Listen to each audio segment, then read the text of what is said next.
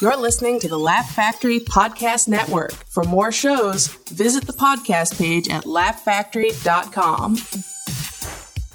It's the after laugh. Welcome to the after laugh, after laugh, man. Go ahead, pull up a chair.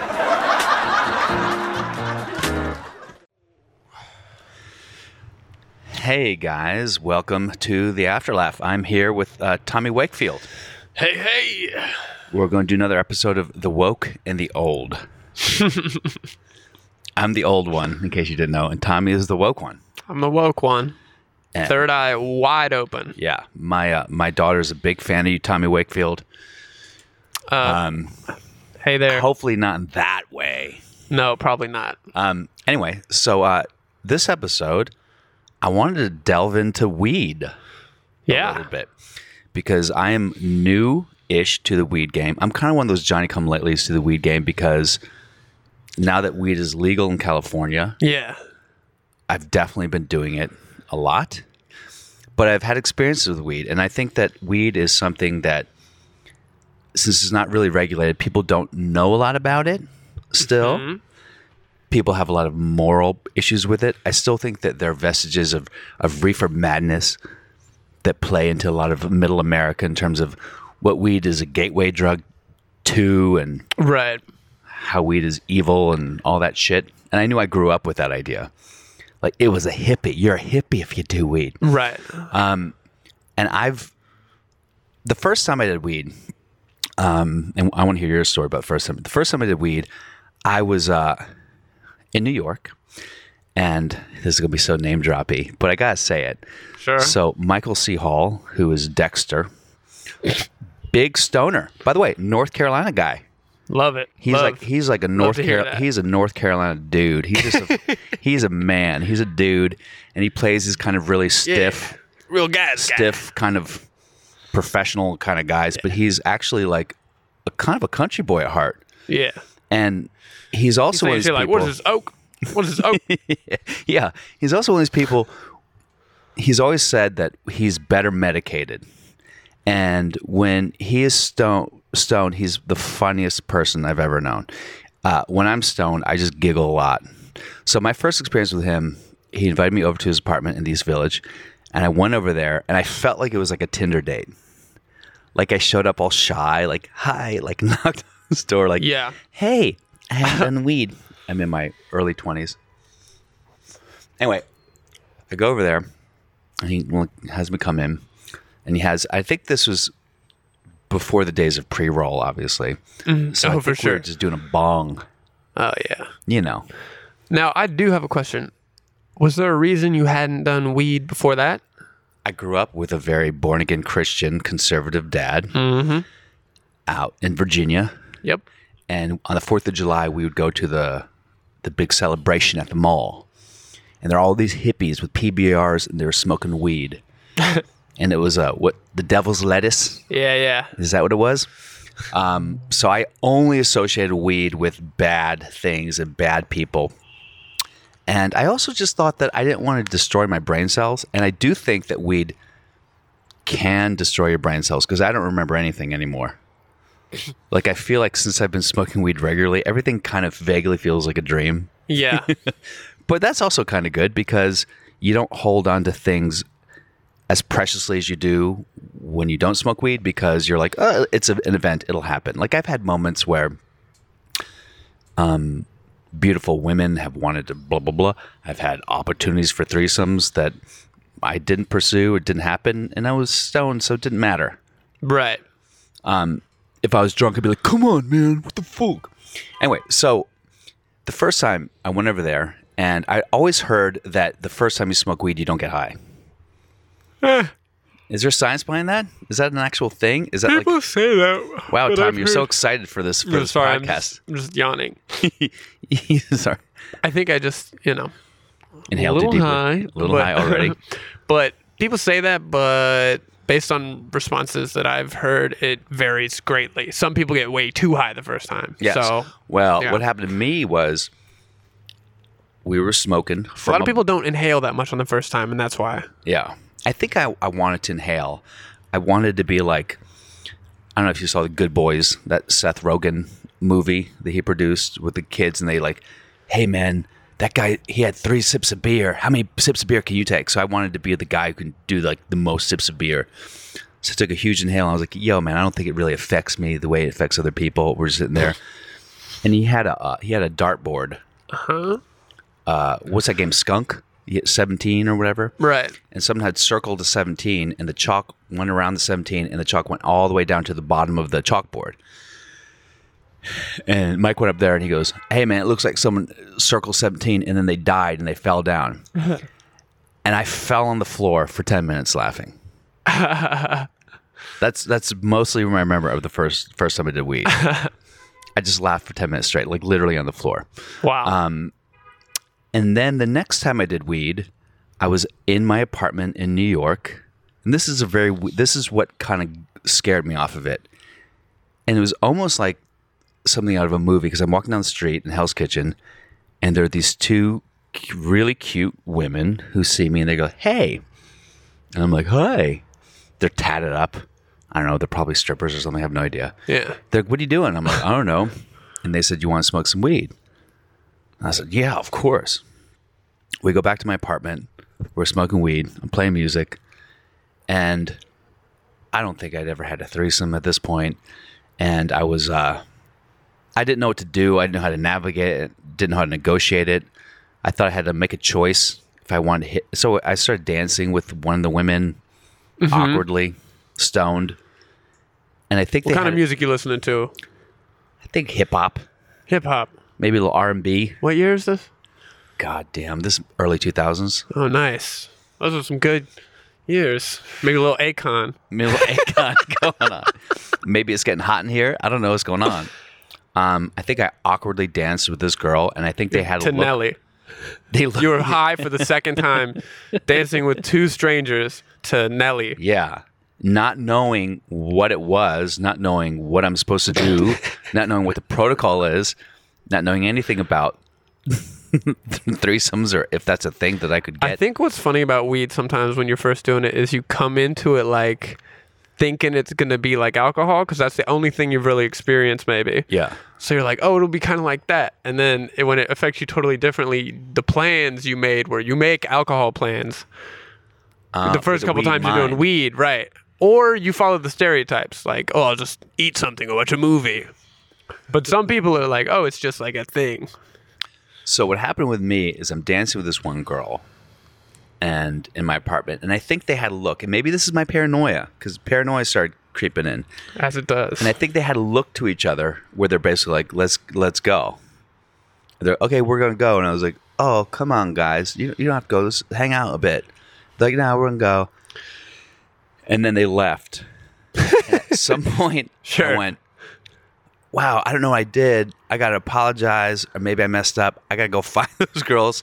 And in my head, they were back on the street, like on the sidewalk, like walking around. So I went outside on 47th Street, and I just started looking for them. And I felt like people were staring at me, and everyone knew what I was up to. Totally. And every person walked by, they had a secret about me, and they would look at me funny. I was like, what's going on?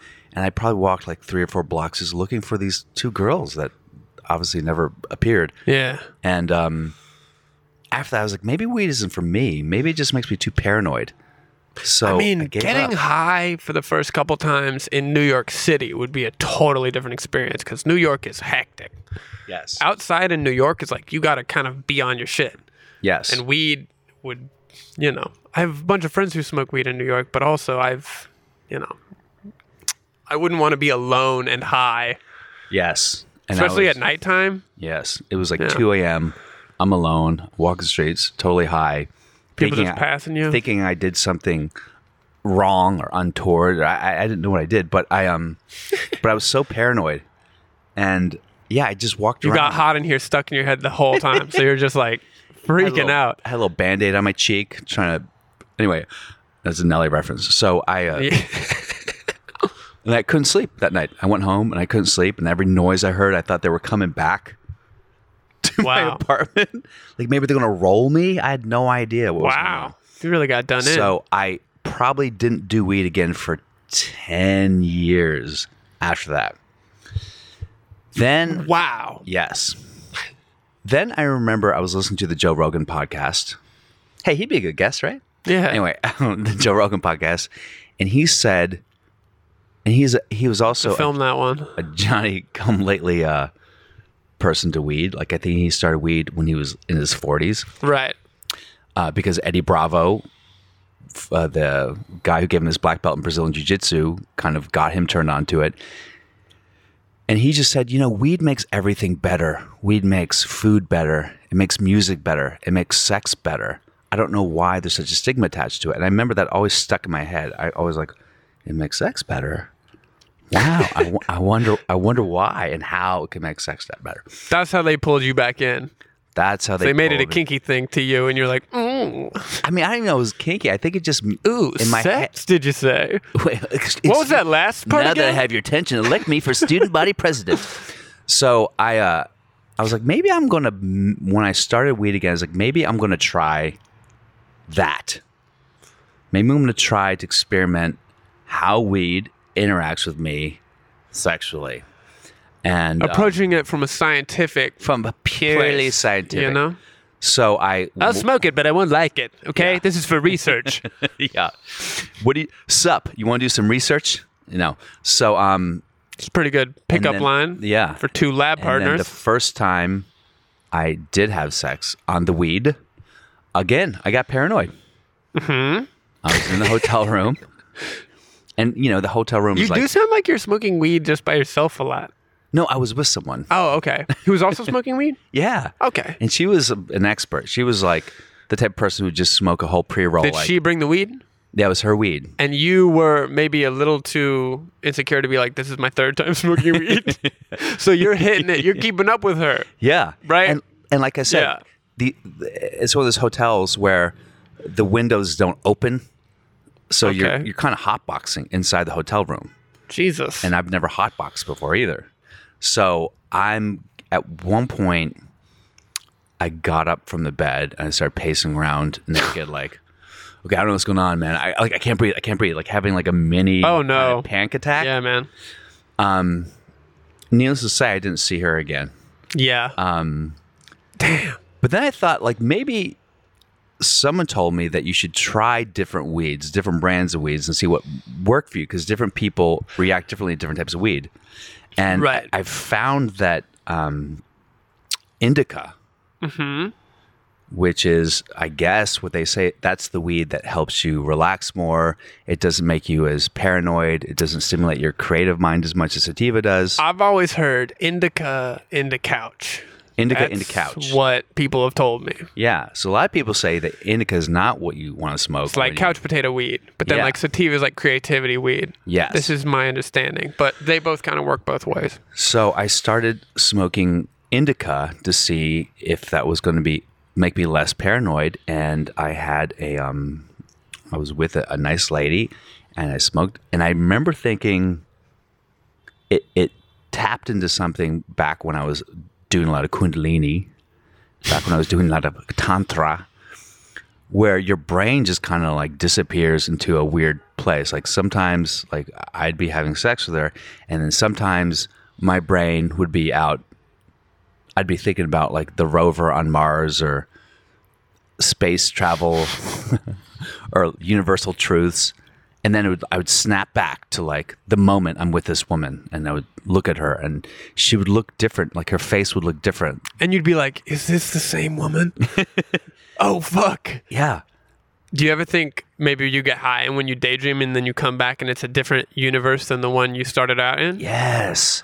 So this is what I've started coming to Like- think about weed. Like, whose dick is it? You look down and you're like, this isn't my dick. That can't be my dick. I know my dick. It's like Changeling, but with your dick. Who replaced my Who the dick? whose dick is this? What if you're having sex? But I have had sex where I'm in the when I'm really high, and I'm kind of maybe not in a moment of eye contact, and there's a moment where I'm kind of, I don't know. I go for a second. I go, who am I with? Has it ever happened to you where I'm like, who? Like for a second, I go, who am I with right now? Has that ever happened? No. No? Oh, that's crazy. No. I mean, it doesn't last for long. Sure. It's just for like a few seconds. I thought, where am I? Yeah, That's similar. Yeah. And then, but what I found that was really cool about it is it kind of puts you, or Indica put me into a meditative state where I wasn't really focused on the culmination. Right. Even the act. I was sort of just kind of there and everything. I guess it's like The weed's like, hey, it's not a race, man. You know? it's a marathon, not a sprint, Yeah. Brie.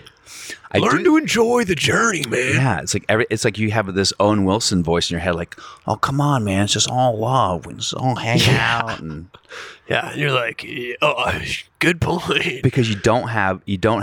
I think that alcohol and other things can set you into this weird goal-oriented focus place where you have to have sex and you have to do something, and you have to comment, blah blah blah, and we just kind of like, no, man, it's all good. Whatever happens, happens, you know? And I do think that what happens with weed, and this weed that we have right now is called Cavi J, and it's one of the most potent strains at the herbarium store, who should sponsor us.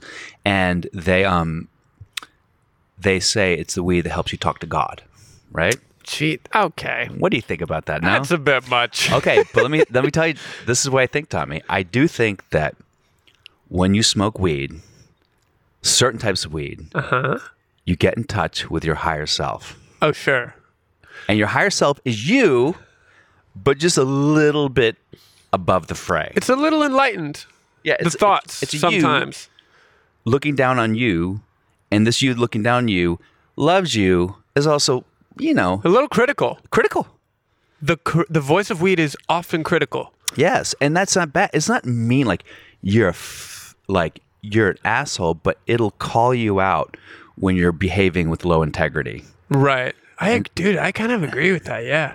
Yeah. I think there's something about like the reason weed hasn't been legal. There's a million reasons. Yes. One of them is the hemp industry. They were going to make a ton of money off of products that were made from the hemp plant. Yeah. And that competed with cotton and it competed with paper. So the lobbyists nixed it and associated it with the marijuana part. And this is part of the reason it's remained illegal. Yeah, and also interesting. the pharmaceutical industry doesn't want it to be legal because it handles a lot of the same stuff. So there's a lot of money at stake Yes. in keeping it a bad thing. And what's interesting about that is that you go, well, what about the hemp lobby? How come there's not a big hemp lobby? And there is a hemp lobby. But the problem is, and this is my problem with weed in general, as much as weed can be amazing and reveal truths about yourself and the universe and the people that you're with, and also help you talk to your higher self, weed, if you smoke a lot of it and you're in a community of people who smoke a lot of it, it can also lend itself to a lot of like, hey man, what's going on? So a lot of the weed organizations are a little bit Mismanaged, maybe. mismanaged. Every time I go to a weed store, it's always a little, everything's a little Type A difficult. people are not weed people. No. And I think that is like the weed coalition is run by a lot of just kind of stoners Yeah. with ADD. Yeah. And I think what has changed in part because of how much money is being made is type A people are taking over weed. Yes. And they're not smoking it. Like They're the just med men. running businesses. They're running businesses, which is probably the way to do it. It's like if you're going to sell heroin, don't do the heroin. Right. Just sell it. Genius. And The destroy same could people. be said. Weed is not heroin, but the same could be said for if you're trying to make money. Yes. And when I was smoking weed and going through a breakup, I remember looking in the mirror. It's also, I just saw this movie, Gemini Man, which, hey, by the way, not a bad film. I saw Living with Yourself, Paul Rudd doing the same thing where he's Yeah. both actors. Also not bad. Not bad. Good for them. Yeah, CGI is really killing it right now. So, but he had a line where he said he was retiring because recently he's been avoiding mirrors. He said, "Why are you retiring?" He's like, I've been finding myself avoiding mirrors these days." Ooh, a little play on the mirror image thing yet to come. Oh wow! Way to go, Tommy. shit. Filmmaker.net. Filmmaker. So, look on out. and I remember that when I first started smoking weed, I was not avoiding the mirrors because I'm a comic and you look and an actor, you look in the mirrors, but I'm looking in the mirrors going like, ugh, Who is this? what are you doing? What are you happened to doing me? in your little ass apartment making very little money, Yeah. not presenting. Part of the reason I went through the breakup was because I didn't have a quote unquote adult life. Do you still have the passion for the art? Is that what, keeps you at it? That question Because a lot of people... sort of hurt my feelings. You're like, what the fuck are you Of still course you doing? do. No, like, I just mean, I am doing the art thing, but ultimately it's hard, right? Like, stand-up comedy, pursuing your dream, what you really want to do, is hard. Yes. And it's scary. Yes. And I hope that I keep doing it forever. But there's a part of me is like, what if I don't? What if I stop doing it because it's too scary or hard? Yeah. And I'm wondering if you ever have those thoughts. Well, I think I'm at the point now. I thought about that at one point. I was in a relationship with an adult professional woman who wanted an adult professional man. Right. And there was no lack of love, but I remember thinking, maybe I need to teach, get a job at I have an MFA, I can get a job at a college. And you could do so many things. And I still do audition coaching, I do acting coaching and different things like that. But I was even going to be an Uber driver at one point, just because I wanted to have more money to create a bigger professional life. And something in my brain was like, man, like, what are you doing it for? Like, what are you doing it for, Bill? Right. Maybe when I was high, my higher self was like, your higher self would say that to you too. yeah, what are you doing? And that question is not a hard question for me to answer because, look, man, I got out of graduate school at NYU for acting, and all I want, like, my goal was to be on a playbill. Yeah. Like, I'd go to see a play when I was in college, and I would see a playbill and be like, Brad blah blah blah. He's been on Law and Order. Yeah. And One Life to Live, and now he's in a play, and I'm like, one day, that'll be me. Yeah. That was about as high as my ambition went. Sure. I didn't think about. Some people are like, oh man, I want to play the Garden, or I want to have my Netflix special. I was just like, man, I want to be in a playbill. This is obviously I was an actor before comic, and then The word playbill stuck with you, and I'm wondering, and this is maybe me being high, did it have anything to do with the fact that Bill is in the name? Playbill? Yeah. Bill on the playbill. Did you think that? Did you ever think that? Bill's going to be on a playbill. you know what? Maybe subconsciously, like, wait, my life can be playbill, just playbill. Bill So- plays in a playbill. So, you know what? That could be the dumbest thing you've ever said, or the smartest thing you've ever And said. that's the beauty of weed, is it really plays with those themes of Yeah, 'cause dumb. It can be both at the same time. So, I speaking of which, I just smoked. I'm already lost my train of thought. So, that was kind of it. That was my goal. And when I started doing stand-up comedy, the goal was just to do stand-up comedy. I didn't have any goals associated with stand-up comedy because it was always a second thing to acting. However, pretty quickly into doing comedy, it becomes much more of the fabric of your life than acting. Because even if on my best year, and I've never been a series regular, so that's a whole different thing. But let's say I have 4 guest stars and 2 movies in a year, which is a great year. If you do 2 movies and 4 guest stars on TV shows, right? That's a banner year for me. Totally. That really amounts to maybe 2 months of work. At best, even if you work a lot as an actor, like a lot. If you're working 4 months a year on acting, like on a set, Yeah. you're killing the game. That means you have 8 months where you're just auditioning or hanging out or getting your unemployment check or whatever the fuck it is you're doing. Sure. So comedy is every week. Comedy never stops. Never stops until the day you die. What is it about comedy? Because there's something about it that's so addictive and competitive. It's like I started doing it and I just never stopped. Yes. And it takes up so much of my mind for so much of the week. Yeah.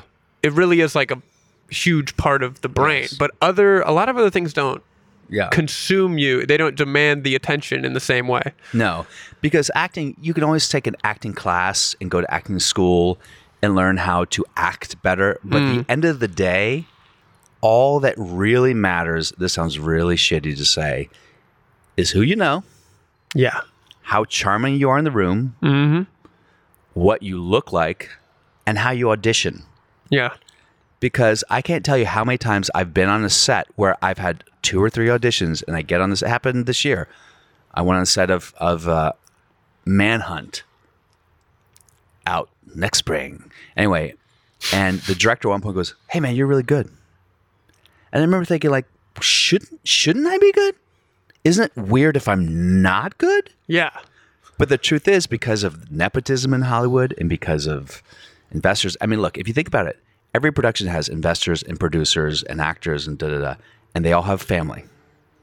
And that family also wants to be in the business.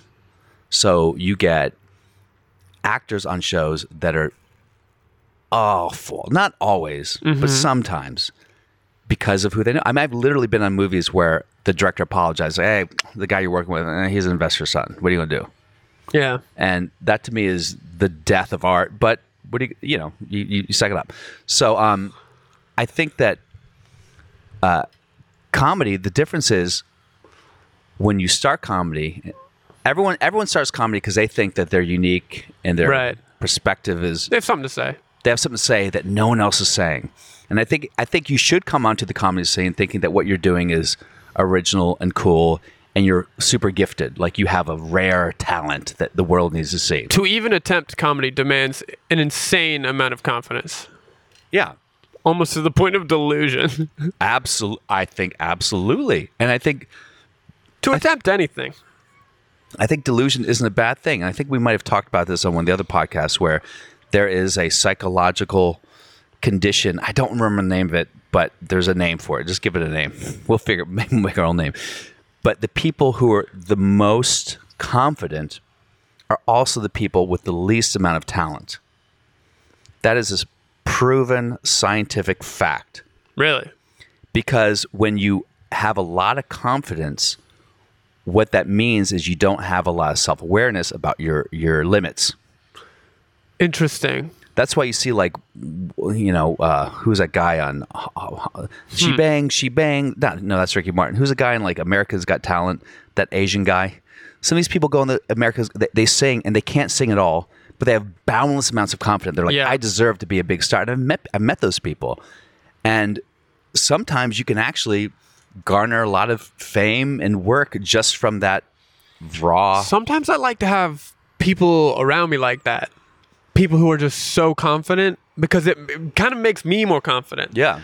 Because especially for a while, and I think smoking weed enhances this. Sure. That self-awareness. Mm-hmm. For a while, I was, it's kind of funny. I've been cutting back on weed because I think sometimes weed enhances your self-awareness to a point where it becomes negative. Like I'll really be crippling myself, being like, these are all the things that are not working or could be better or blah, blah, blah, blah. And sometimes to succeed in something hard or where you need a little delusion, you really just have to press forward with this blind ambition. Yes. You just go like, I'm going to make it and it's going to be bad, but I'm not going to think about how it's bad because I just have to make another thing. Yes. And that goes to the idea of what it means to make it. Because one of the things you always hear, like, oh, you're going to make it. You'll make it. You're great. You're talented. You're going to make it. Yeah. And then you hear that in your 20s. And then your 30s start hearing like, why haven't you made it yet? And then you hit 40 and you're like, wait, why haven't you made it yet? Like, then they look at you like, what's wrong with you that you haven't made it? And one of the things that weed has afforded me is this idea that it's kind of like led me back to the original reason why I started stand-up and why I started acting is really, sounds so pretentious, just the need to do it. Yeah. And without a goal. And people will say, if you really focus and you really do what you're doing and do well, eventually more opportunities will come. And I do think that's true, but it's also hard to balance that with the self-criticism kind of coming in at all angles. And also, look, you talk about being competitive. I was very competitive when I started stand-up. And I think you learn as an actor, as a comic later on, that the only person you should ever be competitive with is yourself. I used to get really jealous of friends of mine that made it. that really got serious and, you know, blah, blah, blah. Yeah. And then I started thinking, like, life is a pretty complicated and huge thing. And there's marriage and there's kids. And then I see these people, friends of mine, like Mike, for example, he got cancer and then he went through 2 divorces. And I have another friend who's on a huge series right now who's going through a really difficult marriage. And life will happen no matter what, whether you've quote unquote made it or not. So really making it is just finding whatever you're doing, just being happy, right? Yeah. Or constantly Totally. finding ways to be happy. Truly nothing that has anything to do with numbers or classes or fucking groups matters at the end of the day, because we're all just going to live and die and do whatever we do. Yes.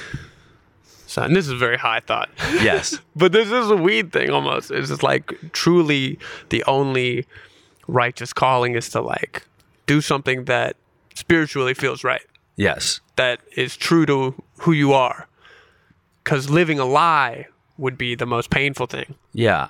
And I've thought about the idea, you know, when I came out of college, I interviewed for NASA. Yeah. And I interviewed for Wall Street. And I remember thinking when I had a briefcase and I went to the East River in Manhattan after an interview at Wall Street where I botched it. I just said some canned paragraph that I'd memorized to the guy. And then at one point I just said, I don't know what I'm doing here. Yeah. And I left the meeting and I threw my briefcase that my dad bought me and I threw it in the East River because I was like, man, I'm going to be me. I'm going to be. I love that though. Yeah, I kind of love that. But at the same time, like I convinced myself that I was pursuing a higher calling and that being an artist was a better, more elevated way of being than being someone who's in the Matrix, who is on Wall Street, Matrix, yeah, who is in a cubicle, who is working. But at the same time, like, who am I to say that? There's no more honor to what I'm doing than what these people are doing, than what my dad did. There's no more honor. It's just what I want to do. Yeah. So then you just go, well, what do you need to do to make the life that you want, which I guess is a life of expression, right? Of self-expression. Sure. Not feeling like a cog in a machine. Yeah. So. But now I'm just a cog in the art world machine, you know? Yeah, exactly. There's no escaping it. And I think that a lot of times people in the art world cog, they think, well, I can't drive Uber, or I can't be a bartender, I can't be a waiter because it makes me look bad, or people will think I'm not really making it if that's what I'm doing. But I think that that's ridiculous, and that's all ego. So I never did start Uber driving.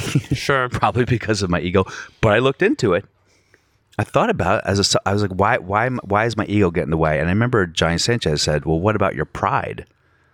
And I just said, what does pride have to do with the fact that I'm living a very self-involved life? Like, it's not like I'm not writing comedy. And every time in LA in particular, if you guys ever come out here, every Uber driver has a story. Right. And they have a screenplay or a comic book or a video game, or they're actors, or I can't tell you how many models and actors and writers and producers I've met that are Uber drivers.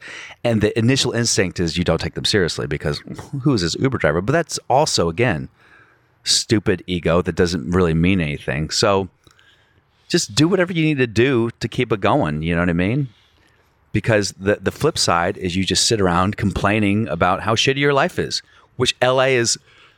There's a plethora of people, that's all they want to do is they hang out in their friggin' mansions in the hills, smoking weed, drinking, going, man, you know. Yeah.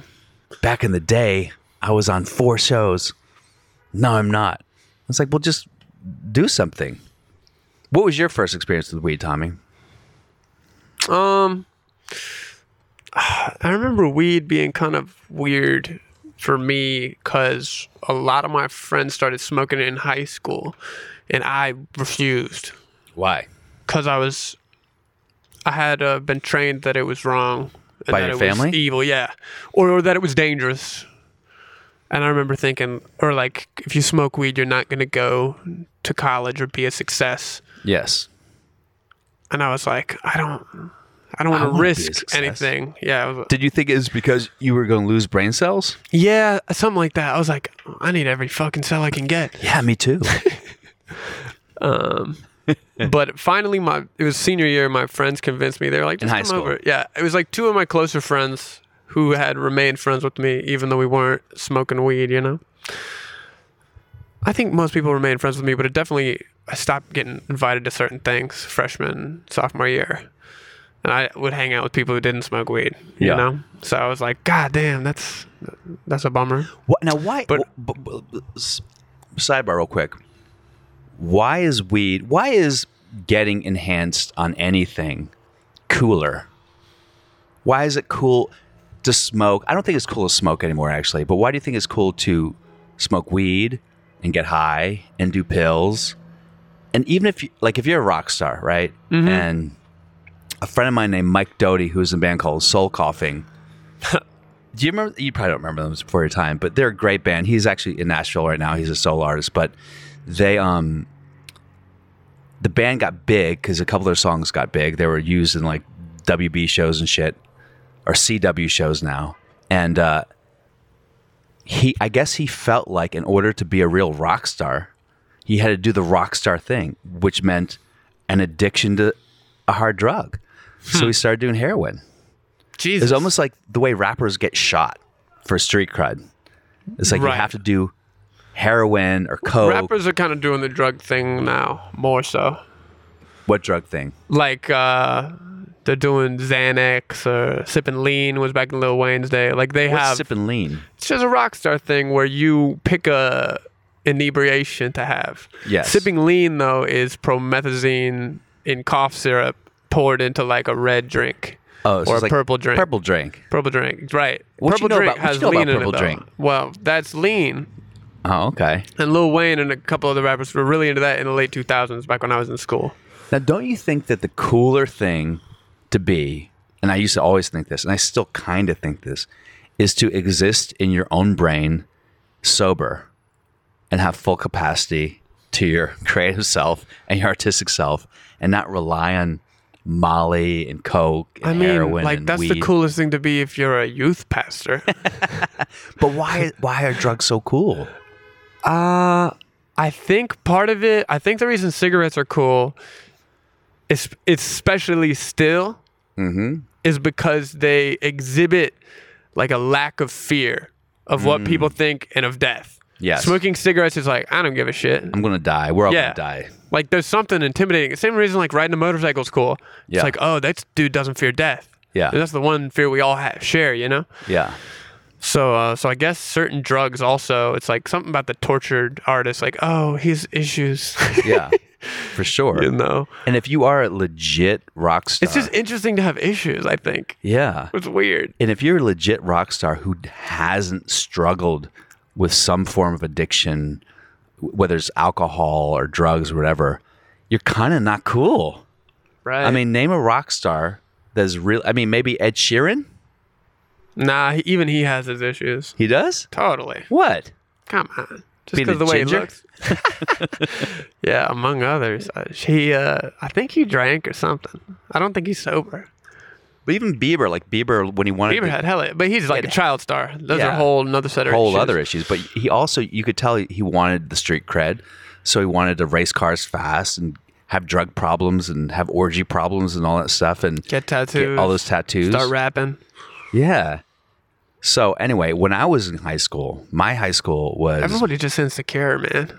we're all insecure, and weed, and that's why weed is such an interesting drug because alcohol is a great way to Make you less insecure. make you less insecure, Weed kind of does the opposite sometimes. Makes you makes more you more insecure. insecure, Yeah. which is probably why it's banned because we can't have that if we want the Matrix to be functioning. The other thing I used to think about as a reason weed is illegal is like, what can you give to a soldier? You know what I mean? It's fine if soldiers are like drinking alcohol, getting drunk, and kind of getting aggressive, right? Yeah. But if like a group of soldiers who are sent to fight in a war, they're all smoking weed, they're probably going to be like, man, this war shit is not worth it. That's funny you said that because when I used to do military tours, It's a drug of peace. yes, when I did military tours, they gave me a list of things I can't talk about. And one of the things I was not allowed to talk about, I mean, obviously you can't talk about anything related to sexual assault or suicide or anti-government Right. or gay. There goes my set. and you can't do anything about weed. Now, at the time, I had no jokes about weed. I was on tour with Tim Gaither, who is a big stoner and also a hilarious comic. Shout out to Tim Gaither. And he had a bit where he said he got pulled over by cops, and the cops found his weed in like 30 seconds. And the joke was, he goes, man, I've been looking for that weed for 3 weeks. He got kicked off the tour for that joke. And then we were with Bubba Sparks Okay. on tour. You know what Bubba Sparks? He's a weed comedian? No, he's a musician, like a rapper. Oh. He's kind of like Paul Wall adjacent. Okay. And he was like, he was DJing like, hey man, who's out there smoking that good shit? And the whole, all the young soldiers like, yeah. And then after the show, he had to get off the microphone and make an apology to all the troops. He goes, guys, I don't condone smoking weed. It's bad for you. Oh my God. Say no to drugs. Don't smoke weed. Boo. Yeah, and the soldiers knew what was going on. Someone in the brass was like, listen, you can't do that. You have to apologize. That's the military for you. So it's still a very weird thing, because when I had to do a dental procedure and I went to my dentist, so I smoked weed before I went to the dentist because it was going to be painful. Yeah, okay. And I told him I was high, and he gave me this look like, ugh, you fucking piece of shit for smoking weed. So I'm going to give you good drugs, man. I'm going to give you a gas mask to inhale. So I don't really know what and then with my jiu-jitsu master, one of my guys, he moved to not Bali. What one of these Indonesian places that's super fucking Muslim. And every time I rolled with him, he smelled like weed. His gi smelled like weed. He was stoned, rolling all the time. And I saw him in class. He came back from this Indonesian country. And I said, how do you live there, man? You can't smoke weed. He's like, no, it's fine. I didn't know. And then the next day, my master, the 6th Dan black belt, said, Bill, you can't talk about weed in class like that. You embarrassed him in front of class. I'm like, really? So weed still does have this weird stigma. I don't know if it's ever going to change fully.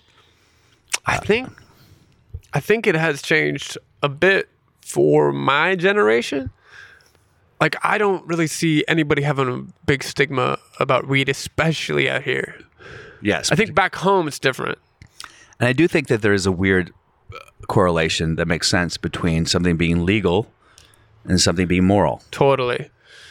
Whether people can help it or not. Some people ride that line very hard. They're like, if it's illegal, it's immoral. Because when I was growing up in the 90s, I know that if I said, hey, Dad, I'm gay, I don't think my dad would disown me, but he probably would have put me in conversion therapy. He probably would have recommended conversion therapy. And I think up until the late 90s, conversion therapy wasn't considered the evil thing it's considered now if you're gay, it's like nobody is, you're gay.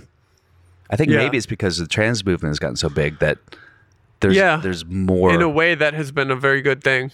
Yeah. Because that is, it's like the high watermark is changed. The goalposts have moved. Yeah. Like, it's... The Overton window has shifted. Now if you're gay, you're only like 60% gay. You know what I mean? I like, you're just gay? You know what I mean? Exactly. Now everyone's accepting gay people because they do fit into some sort of protocol that we've established as a society that is acceptable. Oh, People you're not have trans, embraced, you're gay? right. I'm cool with that. Former I have gay conservative friends. people have embraced them because it's more familiar to them than whatever is beyond. They're like, okay, well, we've known about gay people, right? Yeah.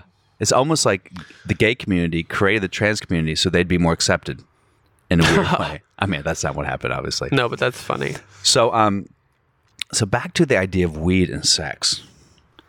So, now that I'm re-exploring weed and I'm single and I'm trying to see what the deal is with weed and sex, I kind of don't want to have sober sex now.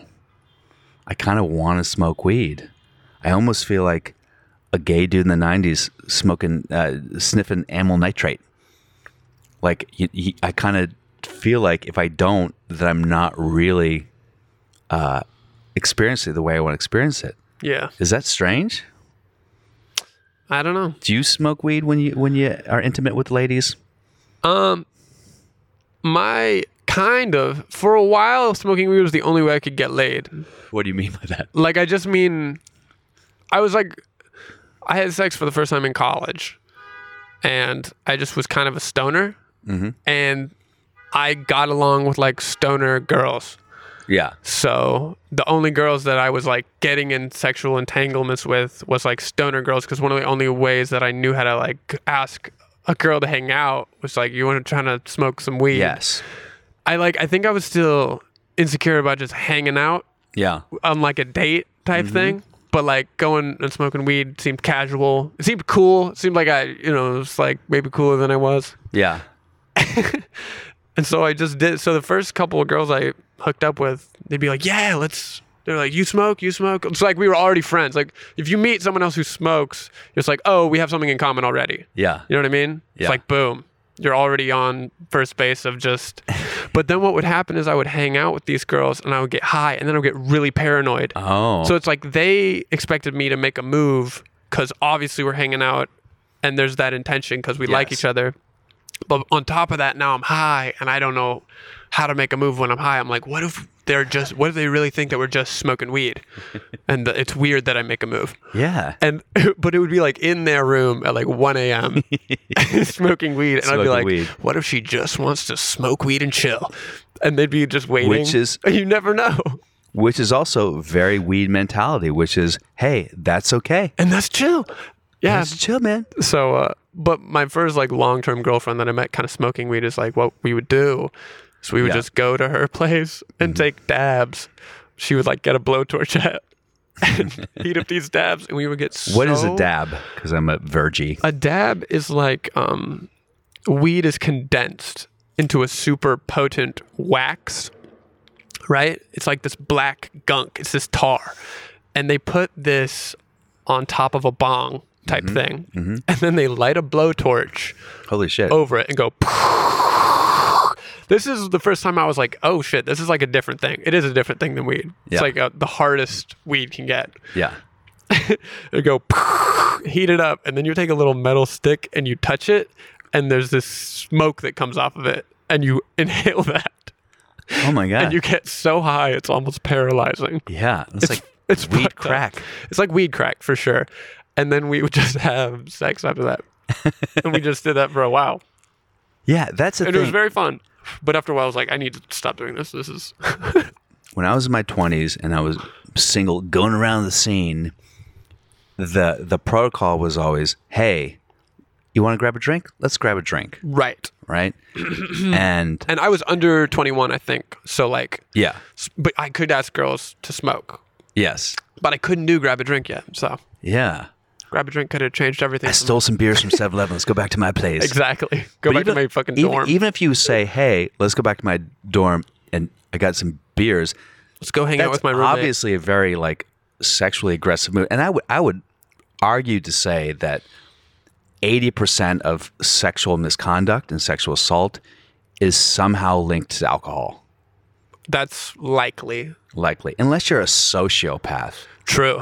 But I think that any situation I've been in that's even been questionable sexually has probably been linked to alcohol. Right. Where I'm kind of like, hey, come on, you know, and I'm sloppy and they're sloppy and you're in college or whatever it is. Right. So in my 20s, I would drink a lot. And I would also, when things wouldn't come to fruition, I would find myself frustrated and it would tap into this weird, for lack of a better phrase, toxic masculinity. Where I was like, That "God incel damn it." energy. That incel energy. God, I'm going to shoot up a school now. Oh my God. But That blue ball's fury. and it would get, and it That would, ball's a fury. And then when balls of fury, and then when it wouldn't happen, wouldn't culminate in anything, I would have this weird frustration. I think I would punch walls. I'd go out drunk, Oh my my God. friends and punch You'd walls. punch walls. And That's stuff. so funny. Yeah. That's like a meme now. It's a meme. Guy who now. punches walls. I haven't Like, punched really? a wall. You're a wall puncher? I haven't punched a wall in so like That's a young. 15 That's years. a 20. Yeah, exactly. Too much testosterone. Yeah. Like, I want to show you all how powerful I am. And about the testosterone, I've talked to Guys out a here doctor. Power fucking walls. I talked to a doctor about this. Weed, which people don't want to talk about, Right. But marijuana does block the production of testosterone. Really? Yes, it does. So I think that the idea of being a wake and bake or a weed all day type of person, I think that, How long does it block it? I mean, if you're smoking all the time, it's just, you're in a just constant blocked. state of blocking your weed. Yeah, Which I feel it's that. like your sperm production goes down, which is linked to your testosterone production. And so it's a weird, what's it called? It's a mix of two conflicting things. It's a collusion of the relaxation that can lead to intimacy is also matched by a lack of testosterone, which will make your need for sex less. Right. Or your drive, which can also be great because it means you're less aggressive sexually. Mm-hmm. You're not pushy. I feel like most of the time, when I've smoked weed and I have been intimate with someone, I pretty much am on my back when everything starts. You know what I mean? I would say very few physical assaults arise from the smoking of weed. Yeah. I almost feel more guilty for things when I'm high, you know? Yeah. Like committing a crime or,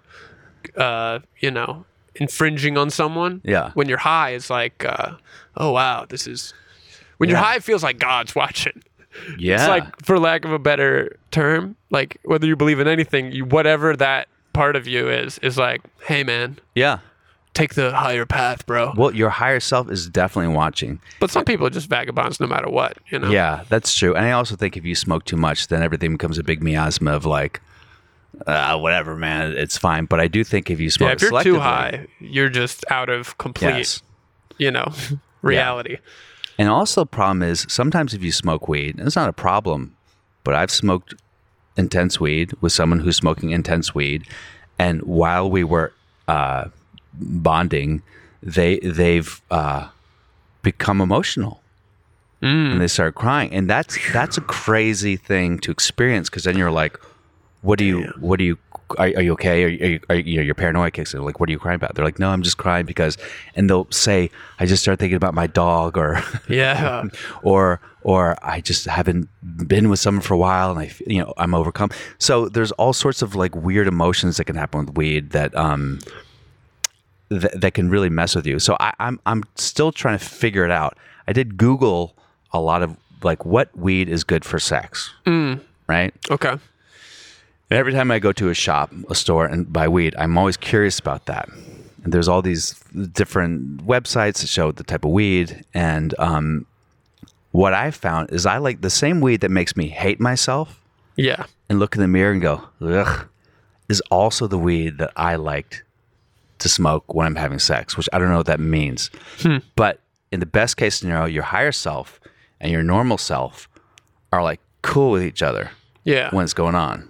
Like, this is okay. Like, your higher self is like, it's okay. She's cool. She's into you. You guys are connecting. It's fine. Right. And sometimes your higher self will be like, you shouldn't be in this situation. Here's right the thing. I don't think weed is good. Weed is great if you've already had sex. You know what I mean? Like, if you're already with someone and you know something's going to happen, then it's Yeah. like, oh, we're high and we already are on the same page. Yes. But when you're not sure what page the other person's on, then like the weed, it makes that communication more difficult sometimes. Yeah. Yeah. And also, the weird thing with weed is like with alcohol, if you drink too much, maybe you throw up, right? And you can kind of get it out of your system. But with weed, if you smoke you're just too high Yes. for a certain amount of time. There's Yes. there's no way to reverse. Yeah. Like the first time I ever smoked out of a gravity bong. I don't know if you know what that is. I don't know what a I don't know anything about weed, really. So gravity bong is essentially when you take I think it was like a 2-gallon Deer Park plastic bottle. Uh-huh. You cut off the bottom. Uh-huh. You drill a hole in the top and you put a drill bit in there with a little pocket. Uh-huh. Or it's a socket or something like that. And you stuff that with weed. And then what you do is you fill up a larger bucket with water. This is very scientific. Wow, it is. Dude, weed makes you into a scientist. Yeah. I've never constructed a more elaborate camouflage than when I would hide weed in my dorm freshman year. I had it was inside of a bag, inside of a pen, that was inside of a larger pen, Yeah. inside of like a But why would you Smell-proof. camouflage it? just so if no one could find it, because it would get me in trouble. Okay, because people usually camouflage weed like that because they're worried about dogs. I was worried about any smell. I was like, not gonna fuck up my shit. Anyways, so we're making this gravity bong, and essentially you fill it with water, and you use the suction of the water as the bottle is being pulled up to take in every single tiny little bit of smoke that could possibly be taken out of this thing. None is wasted. And then you take off the top, and they handed it to me, and you're only just supposed to take a hit of the full load, because this is 2 gallons worth of weed at this point. Yeah. And I didn't know that. I thought you were supposed to smoke the whole thing like a bong. So I took it all in at one time, and then everyone in the room was just looking at me like, what did you just do? And I was like, what? And then I coughed for like 20 minutes. Yeah. And then I just started slipping into the darkness. Oh, no. Like, everyone was looking at me like, are you good? Are you good, dude? And I was like, I don't know. I was saying things like, I don't know if I'll ever come back. Because I felt my brain being eaten by an abyss. Like, my personality would slip away and it would never be the same. Yeah. I felt like this deep, dark fear of death. Yeah. Just consumed me. I get that. And then I threw up because that was my body's only response. This was very dramatic. This was like my sophomore year of college. I'm surprised you came back from that. I know. And then I threw up, and everyone was like, "Oh my god, what do we do?" There's just other college kids too, so they're like not trying to get in trouble. Yeah. We were not going to call anybody. I was like, just leave me be. And I went into the bathroom, and I just laid on the floor for like 2 hours. Oh man, I had a similar. Now, whenever you do go to weed shops and you say, "Hey, I want to be intimate with a lady consensually. What do you recommend?" And they usually say, "Take an edible," because it gives you a quote unquote body high. So my experience with edibles was this, and I might have talked about this before. I did a film called Before the Sun Explodes on Amazon Prime, shot partially at the Laugh Factory. Also, check out our previous episode with the director of that. Yeah, Deborah Eisenach. She doesn't know about this story, actually. So there is a scene in the movie where my character, and if you watch the movie, please watch the movie and give it 5 stars, by the way. It's good. It's good. It's a good movie. There's a scene where my character, who is a 40-year-old man in a bad relationship, who's with a young comic at her apartment, and she's smoking from a bong.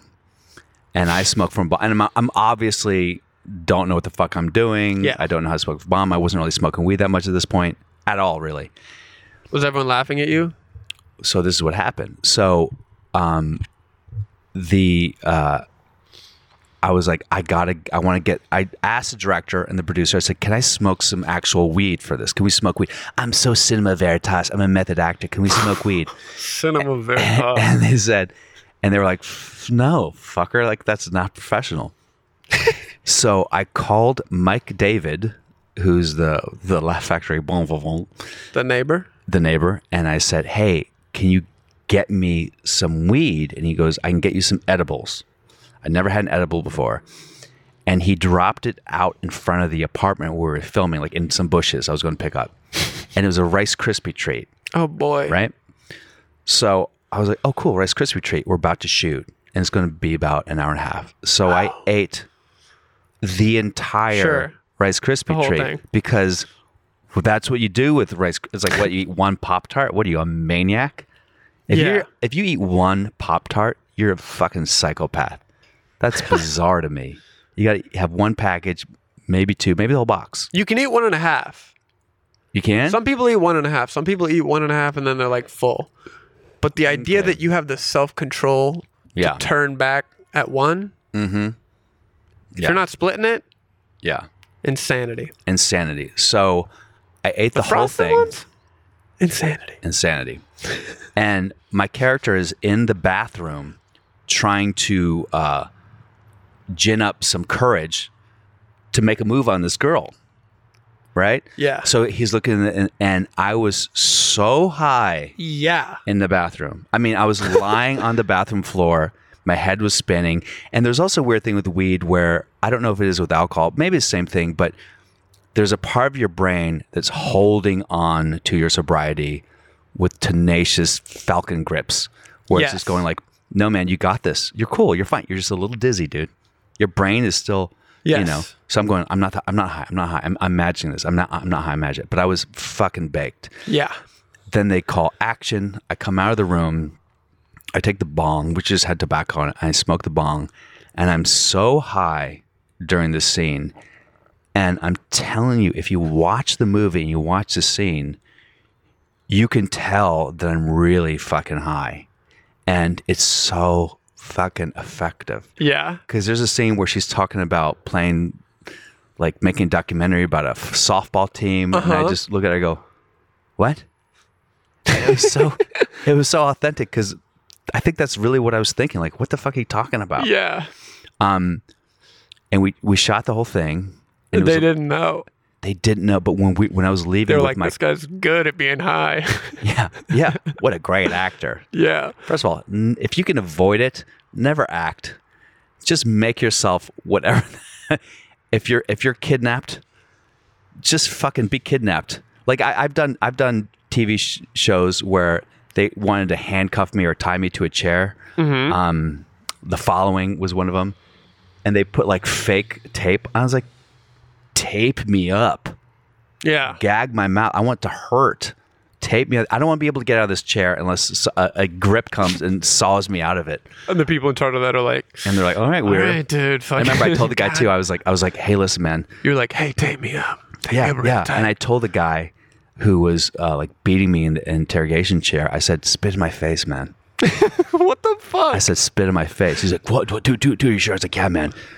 Actors are so You'll weird. love it. Let's do it. Spit in my So face.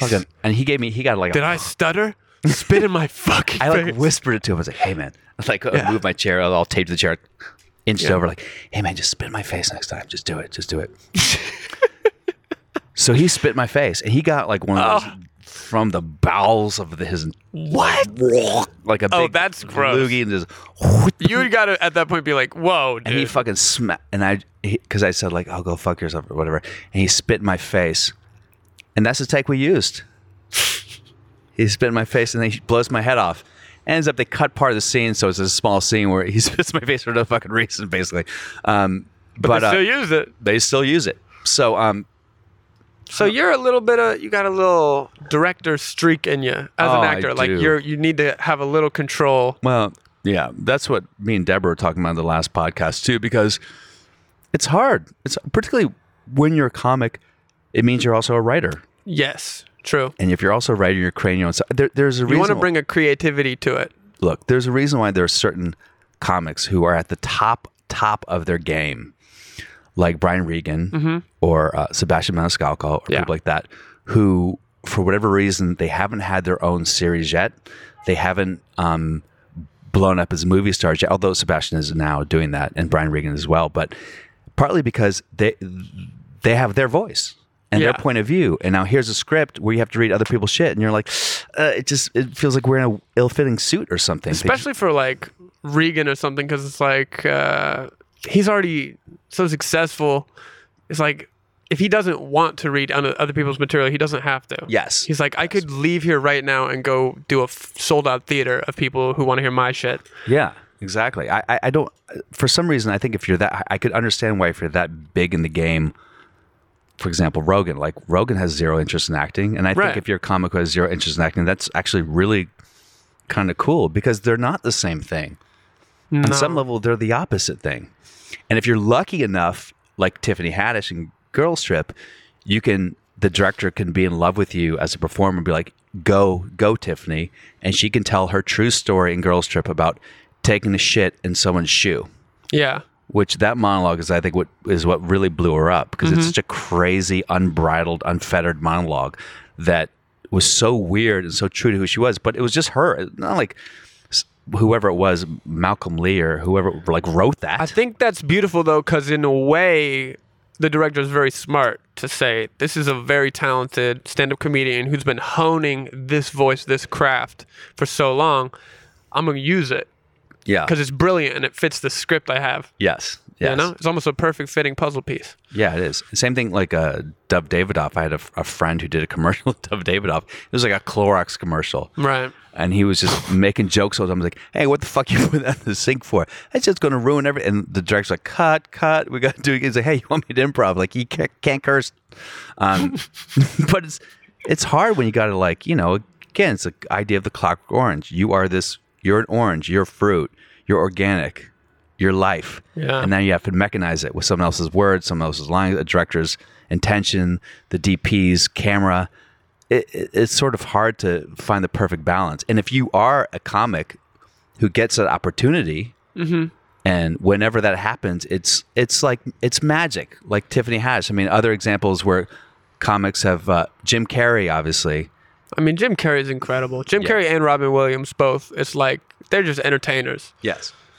And they were obviously with directors who are like, go do you. And when you see a comic who's given that access, it's fucking magic. You can't really beat it. You know what I mean? So what the fuck were we talking about right now? Oh yeah, so the edible.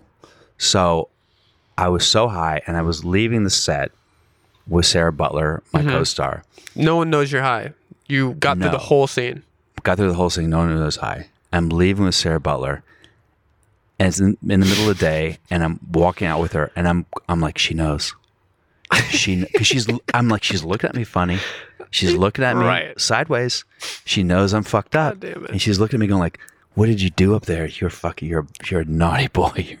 Oh my God, you're unprofessional. But she didn't, and I was Bill's like, in her monologue. I said it was cool. See, it was good, right? It was good, right? She was like, yeah. And I was like, yeah, you sure?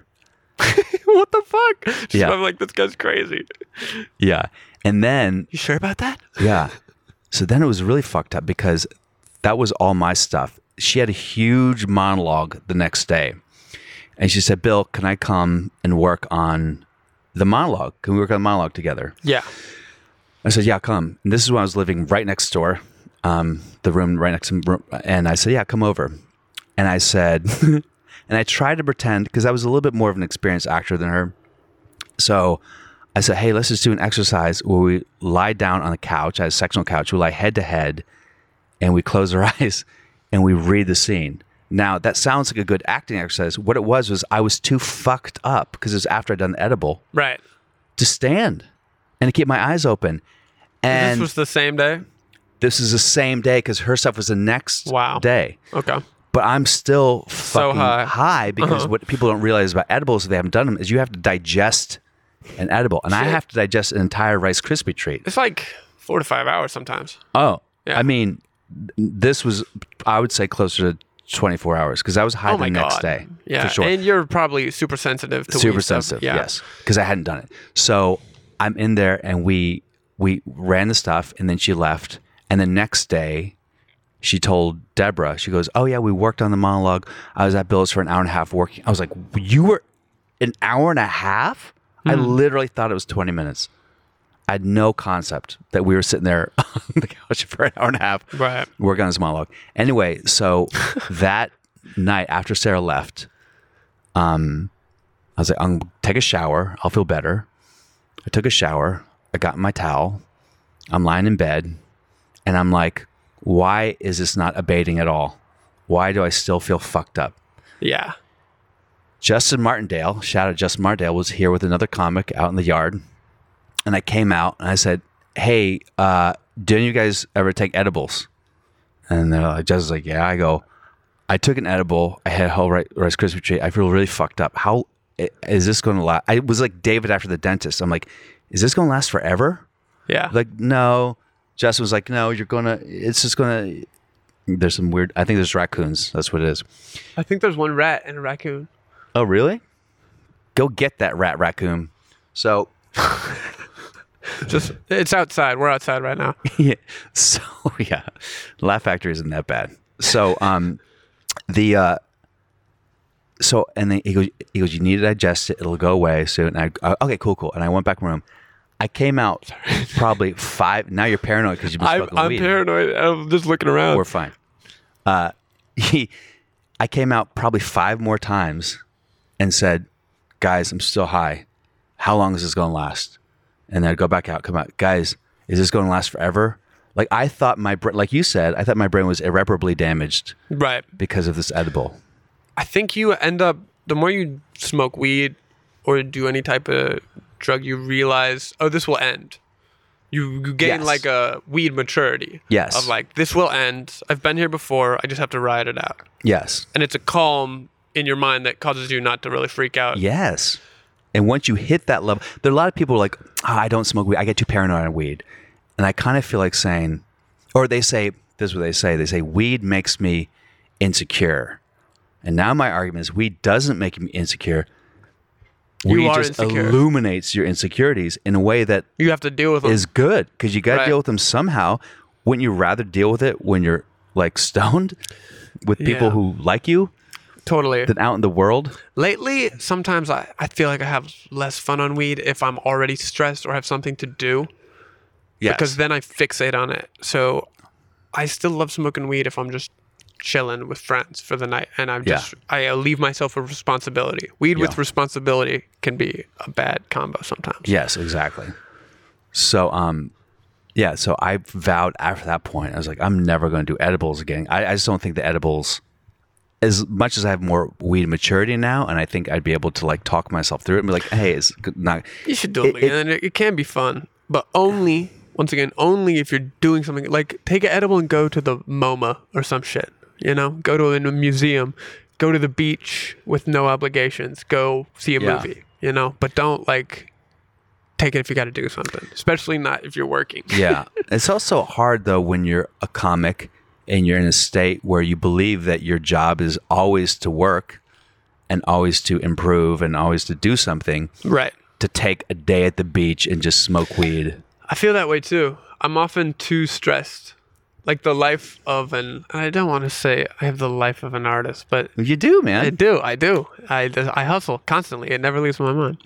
The life of it is like, it's all on you. Yeah. You're like, I have chosen this more difficult path. Yeah. This path where I'm in a small boat that only like my parents used to make this analogy of like the big boat and the little boat. Mm-hmm. Like you can live the corporate life, right? And you're on this big boat and the boat is just going to keep moving. Yeah. And as long as you do your job, you got a spot on the boat. And it's like all the responsibility of all that is taken care of. But on the little boat, you can move faster and you can go wherever you want. But every stroke is your own. You know what I mean? Wow, that's profound shit your parents laid on you. Every paddle is your responsibility. If there's a storm, you got to deal with it. Yeah. You know?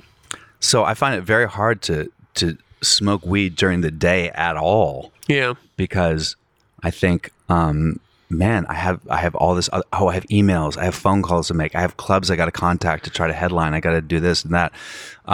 So I can never really escape that during the day. Yeah. The reason I started doing weed more religiously, no pun intended, was because I was finding myself addicted to Ambien.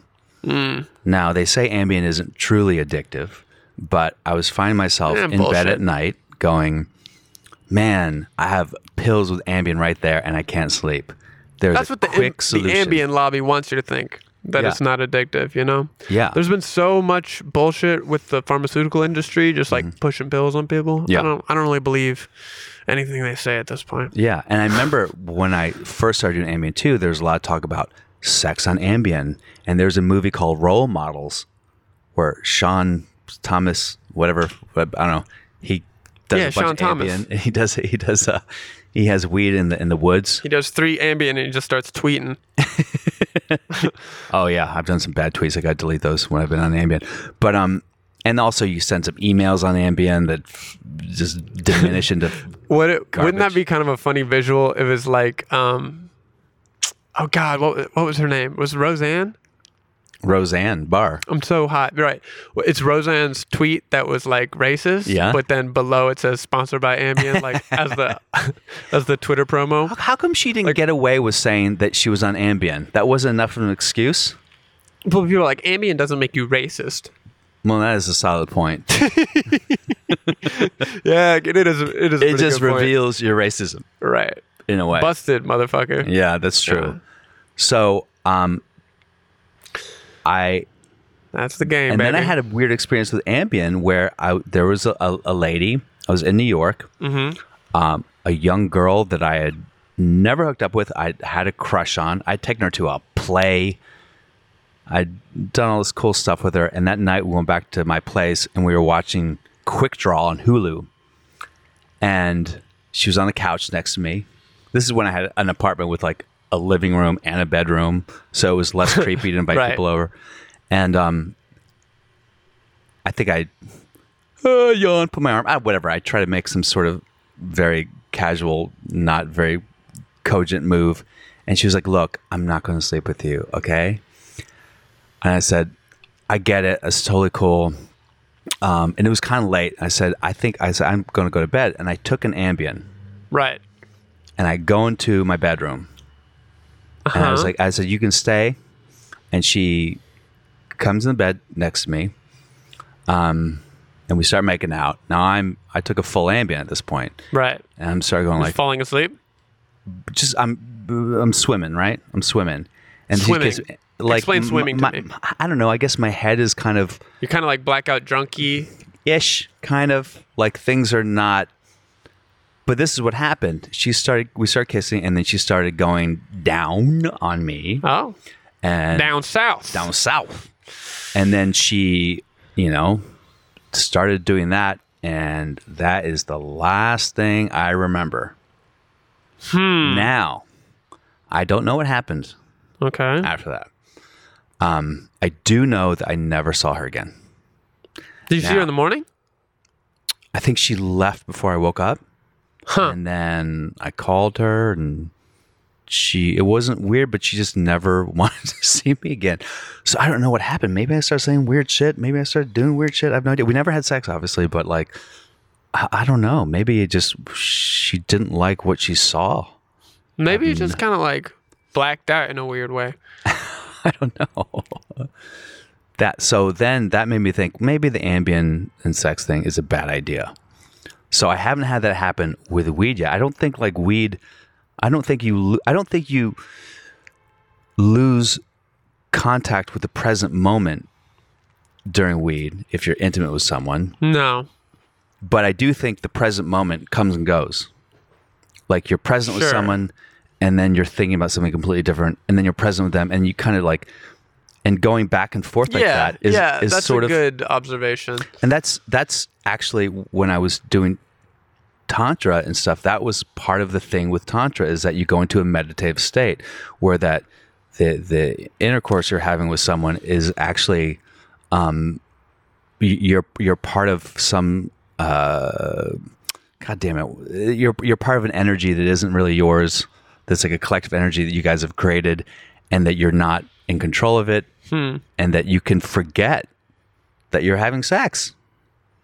And sometimes you can actually sort of fall asleep and then wake up and keep having sex, but you're sort of still having sex while you fall asleep and then wake up, and it's Okay. and then it lasts for like a long time. So I think that weed does kind of mimic that idea. It does kind of take your brain to weird places, but then your higher self goes, hey man, it's okay that you're in a different space right now because you're still here. And then you snap back. And then when you snap back, you're really connected to the person for a moment. And then you snap back again. And sometimes you look at them and they look like a different version of themselves, like a younger version, like a more innocent version. Then you see them like, wow, man. You see a whole life. Yeah. I see everything that you're about. I see your insecurities. I see. Interesting. I would say for sure that like whenever I'm high, I consider the consequences of a human life more. Like I think when I'm drunk, I'm thinking very much in the moment, right? Interesting. Where I'm like, oh, let's hook up. Like if I'm with a girl or something, like let's hook up. I see them as they are in the moment. Yes. But when I'm really high with a girl, I see them as a life, like a lifetime, Wow. That's right? Like I'm interesting. like, you have lived a childhood and a middlehood and you have a future. Yes. Yeah. I think that the reason why meditation has become such a huge thing in American culture right now And you'd agree with that, right? I think meditation is becoming much more mainstream. Especially out here. I think maybe it's a little bit LA bubbly, but definitely bigger than it has been. Yeah, and there's so many apps for it, and a lot of people get into transcendental meditation now. I mean, Howard Stern talks about that. A lot of Jim Carrey talks about that. And I think that the idea about a lot of this meditation is it's a way to fully be present in the moment with your breath and with your heartbeat and with the person without the pulls of what you have to do, what your work is. I mean, that's the idea is that you're able to create a vacuum of silence and stillness in your brain that isn't connected to all the worries and stresses of the day, where you can really be right there in the moment. And that's what meditation does. But I think that's also, weed is kind of like a shortcut for that. And Tantra is a form of meditation. So I think that that's why people drink. That's why people do any drug, because you can't do a drug and actually not be present in the moment because you're experiencing what your body is experiencing. Yeah. It's hard to be high and be like, oh man, I got this work I got to do tomorrow. And if you do think that, it'll like snap back. Does that make sense? Mm-hmm. That makes sense. Yeah. So, Tommy, have you had a weird experience with weed? Have you had a weird intimacy issue with weed before where you felt like, where it turned on you? I don't know, probably. I find myself I went on this date recently with this girl who wanted to smoke weed. And this was out in LA. I just met her briefly on like an app or something. And we went up to her balcony to smoke weed. Yeah. And we did. And I remember I was like, fuck, I'm too high.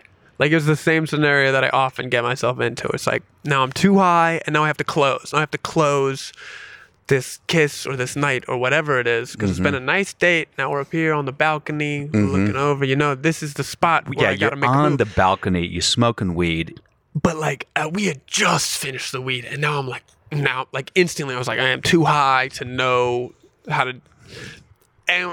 And so I think we got in this position of anticipation where I think she was like, she opened a window of opportunity. And I was too high to be like, I don't want to go for it right now because I'm too high. Yes. So I just stood there, and it was like just an awkward silence for like a minute. Yeah. And I was like, all right, fucking...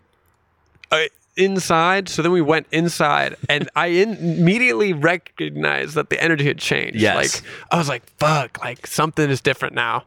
But now I have what new hell awaits me, and I'm still ripped. And she's like, okay, so what do you want to do?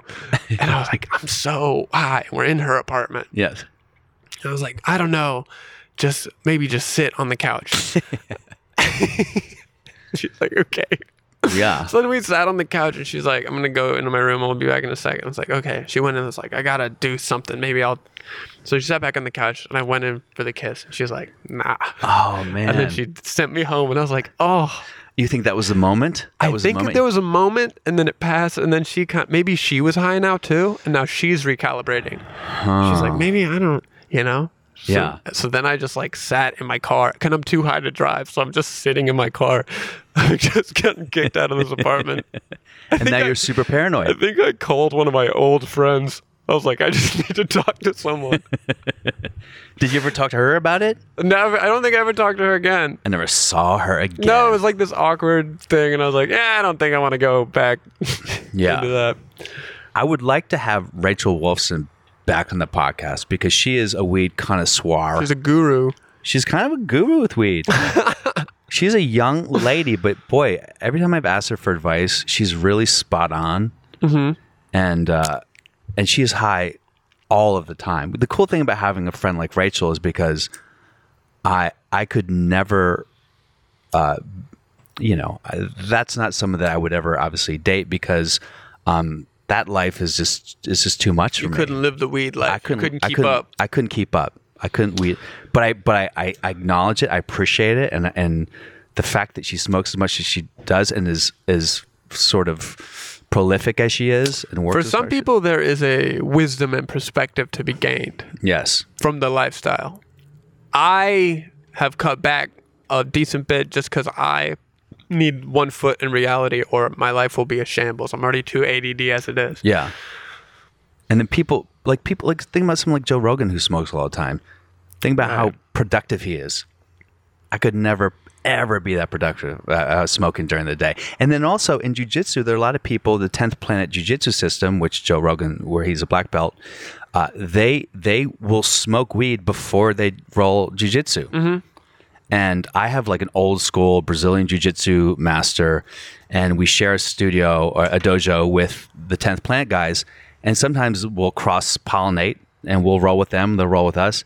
And they will literally go out in the parking lot. They'll go out and they'll fucking smoke up and then get back on the mat and roll, which is crazy to me. Originally, are they like real old hardened guys? No, these are young kids, man. Oh. These are like Silver Lake. They're people like you, Tommy. They're like young, woke, hipster guys. They're not aggressive. They're not the type of guy you'd be afraid one of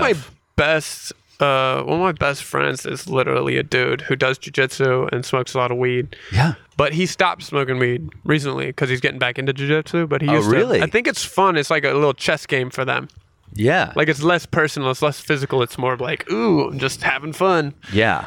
doing jiu-jitsu. So I'm definitely going to get high and do jiu-jitsu someday. Not yet. Maybe when I'm a black belt, I'll feel connected enough.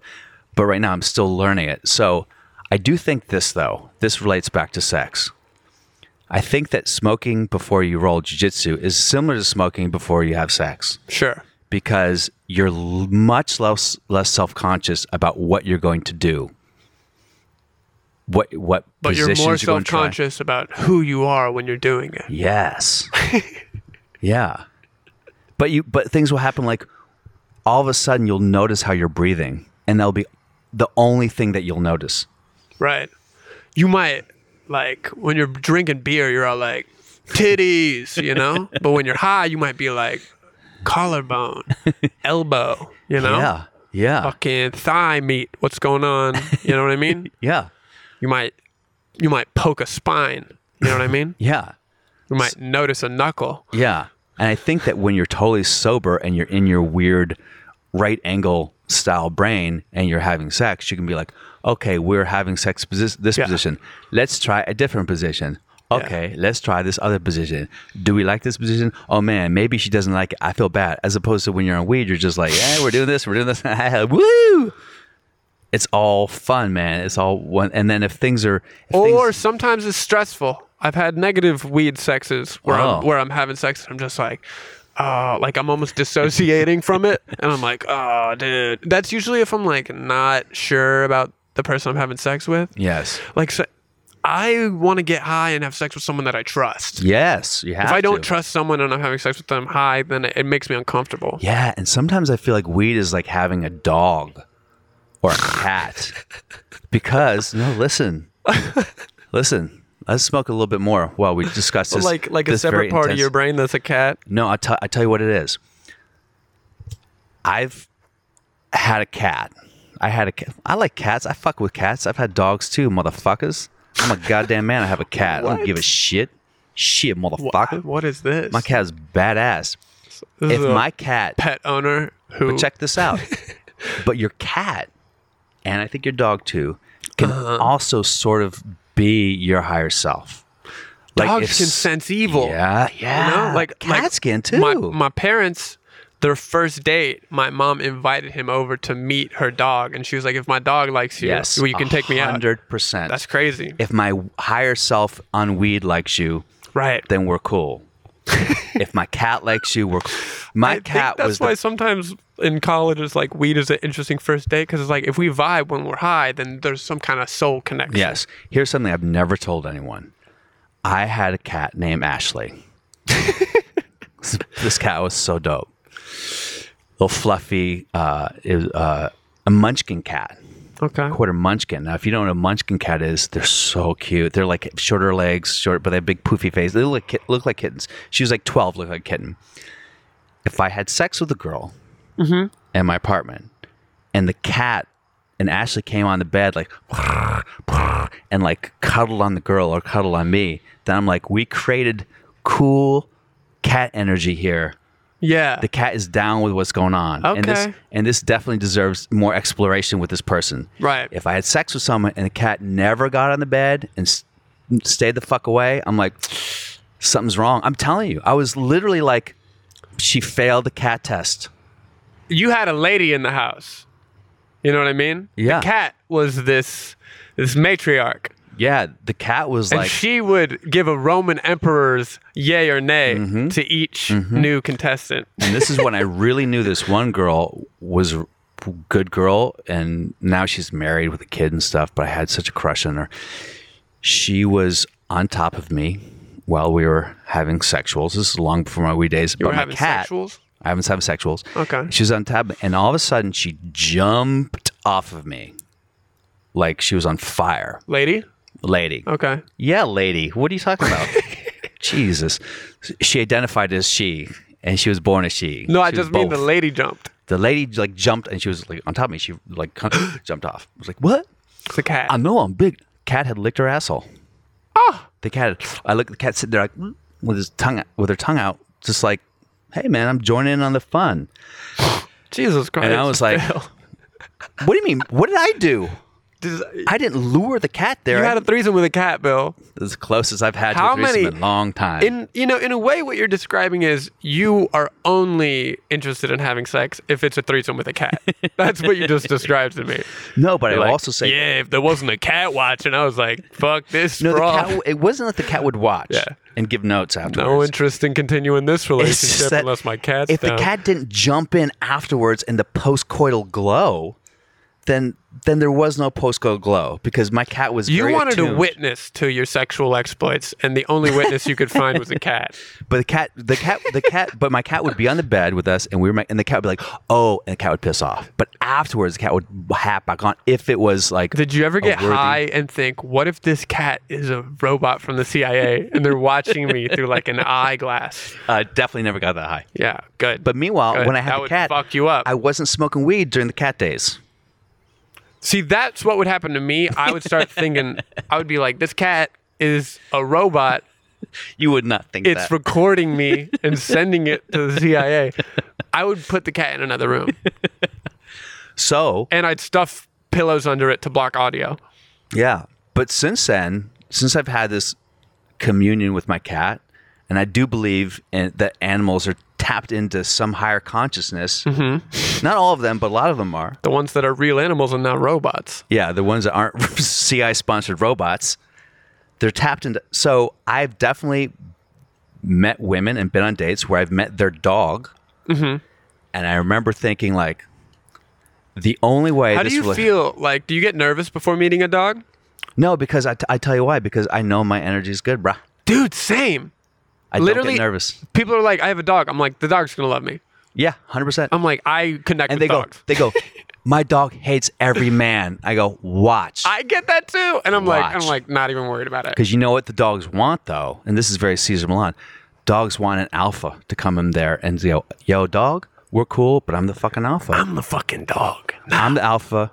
She's my mate, and you're going by my boy, You're a fucking dog. but you're beta theta. You'll never forget it. You're a dog. But not in a bad way. Wait, what is your approach to meeting a dog? Okay, so this is if you guys are meeting a dog for the first time, a lady's dog, and women are very connected to their dogs. I mean, men are connected to their dogs, but women can be connected to dogs. And When you have sex with a woman, Super the deep dog feels it.